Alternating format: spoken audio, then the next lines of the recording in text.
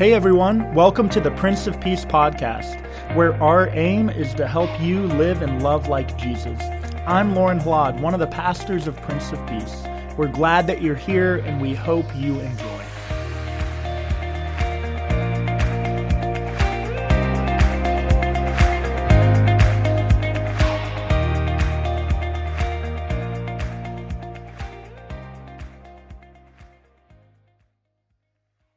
Grace, peace, and joy be unto you from God the Father and our Lord and Savior, Jesus the Christ.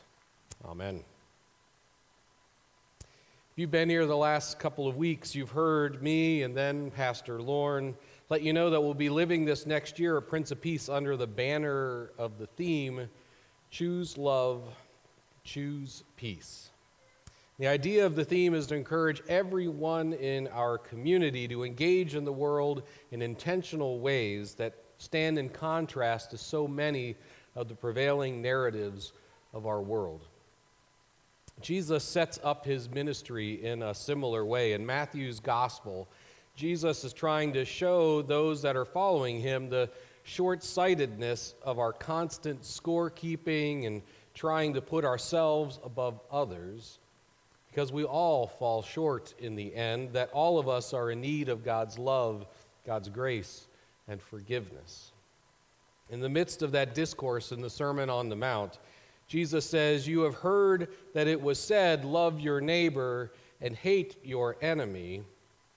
But I tell you, love your enemies and pray for those who persecute you." Luke's gospel, where we'll spend most of our time this year, says it this way in the Sermon on the Mount. So if you love those who love you, what credit is that to you? Even sinners love those who love them. And if you do good to those who are good to you, what credit is that to you? Even sinners do that. And if you lend to those from whom you expect repayment, what credit is that to you? Even sinners lend to sinners, expecting to be repaid in full. But love your enemies. Do good to them, and lend to them without expecting to get anything back. Then your reward will be great, and you will be children of the Most High, because he is kind to the ungrateful and wicked. Be merciful, just as your Father is merciful. The world is telling us something else, but Jesus tells us this: choose love, just as the Father first chooses to love you. Last week, Pastor Lauren reminded us that Luke's gospel sets the stage for this love with the shepherds in the field, the very first people to hear the good news of God's love coming to us incarnate in the Christ child. These very first people are some of those lowliest servants, the most unexpected to be given this kind of great news of joy for all the people. But that's just it. It is good news for all the people. And in our passage for today, we hear the beginning of Jesus' ministry. We often talk about this being Jesus' inaugural address. He begins his ministry in Nazareth, his home village, by reading from the prophet Isaiah, "The Spirit of the Lord is upon me, because he has anointed me to bring good news to the poor, sent me to proclaim release to the captives and recovery of sight to the blind, to let the oppressed go free, to proclaim the year of the Lord's favor." Good news to the poor, release to the captives, sight to the blind, freedom to the oppressed. We often read each one of these as separate categories, but good news to the poor is really more of a blanket statement. The Greek word for poor here, pidojos, is a general word that has to do with more than just our material wealth. It's really about our overall well-being. The downtrodden, the marginalized by society, poor in body, mind, and spirit, all are contained in this word.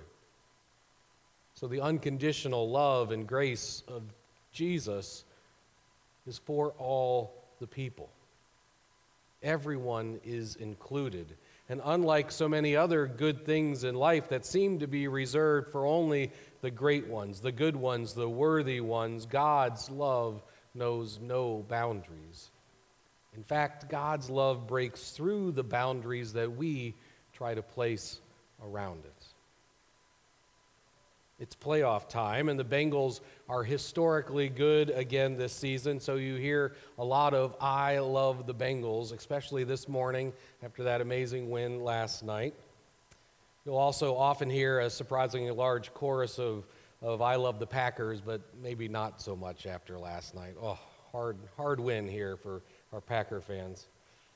And this is all mostly in good fun, but too often, even in sports, loving the Bengals almost certainly means hating the Steelers. And if you're a Browns fan, you also always include the Ravens in that hate column. And the duality thus concludes that loving something by definition means hating something else. This translates into so much in our world. I love those that think like me, and therefore I hate those who see things differently. You're either for us or you're against us, we say. But this statement, even on its own, in its own rights, is ridiculous when you really think about it. Among rhetorical devices, it's a poster child for the logical fallacy, or more specifically, a false dichotomy. Of course, there are other options. But too often it is to the advantage of power brokers in this world to narrow everything down to an us versus them, love them or hate them duality. But it is not to be so among you, says Jesus. The good news of my love is for everyone. Love your enemies. Do good to those that hate you. If you love those who love you, what credit is that to you? He said, even sinners love those who love them. One of the places we see this divide over and over again in our country is over the issue of racism. And too quickly, we want to point the finger at the other and their supposedly greater sin. And power brokers that benefit from this divide are more than happy to stoke the fires. But there is a better way, a way of love, a way of inclusion, of equality for all. This past week, on the heels of Martin Luther King Jr. Day, is what has come to be known as the National Day of Racial Healing. And in Cincinnati this year, the keynote speaker, Heather McGhee, challenged us as a society to change the narrative from a zero-sum game that pits one group against another, that believes that progress for one group has to come at the expense of another group. Instead, she channels the message of Jesus when she says that there is a better way through love and healing. She said, with the radical imagination that love offers, we can see ourselves to a whole and healthy community where everyone can thrive. She reminds us that the work on the challenges of racism shouldn't be a threat, but rather an invitation to building a better society. There are so many divisions, so many us versus them scenarios that we perpetuate in this world, and there is simply no positive outcome if love, acceptance, and wholeness is only a gift for some and not for others. One of the greatest stories told by Tony Campolo, the great Christian storyteller, is the story of Agnes, the prostitute he meets one night in a diner in Honolulu. He was there on a speaking engagement, struggling with the time change, and he found himself up in the middle of the night and got out to clear his head and went and found a little Greasy Spoon diner down the street, the only place open close to the hotel. Well, because it's the only place close to the hotel at that time, he found that it was also the place where all of the prostitutes would come in the middle of the night for a break and get a cup of coffee. And he sat down at the counter, and he was listening to a couple conversations happening behind him, and he overheard the conversation of two women sitting there, clearly prostitutes, and one of them said to the other one, "You know, tomorrow is my birthday." The other one said, "Well, what do you want me to do? Throw you a party or something? Who cares?" He said, "Come on, I'm just saying. It's my birthday. I'll be 29 years old. I've never had a birthday. Never had a birthday party. I don't expect you to do anything." She looked back down at her cup of coffee and went on her way. Tony was sitting there thinking about it, and after she left, this other woman, he said something to the guy that was running the diner, the cook behind the counter. He said, do you know who that woman is? He said, "Yeah, her name's Agnes. She's in here every night." He said, "I heard her say that tomorrow's her birthday, and I think we should throw her a birthday party." The guy was kind of surprised, but then he suddenly started to like the idea. He said, "Yeah." He called his wife out, and he said, "Tomorrow's Agnes's birthday. We're going to throw her a birthday party." And his wife said, "That is a great idea. She is such a nice person, and no one's ever done anything nice for Agnes." And Tony said something about getting a birthday cake, and the cook said, No, that's my department. I'll make the cake." And so the next night, about 2 a.m., Tony walks back into the diner, brought a bunch of decorations he picked up at a local drugstore, and he hadn't made a sign, too, that said, "Happy Birthday, Agnes." And they put it all up, had it looking nice, and in Agnes walks, and she sees the sign, and they start to sing, and it's not just Tony and the owner. All the word has gotten out on the street, and basically every prostitute in Honolulu is packed into this little diner as they sing, "Happy Birthday, Dear Agnes." And they brought the cake out with the candles in it, and tears started streaming down her face. And she blew out the candles, and then she took the cake and she just held it. And she looked up at Tony and the cook, and she said, "Do you mind if I just take this cake?" And everyone was kind of flabbergasted, and they said, "Well, sure."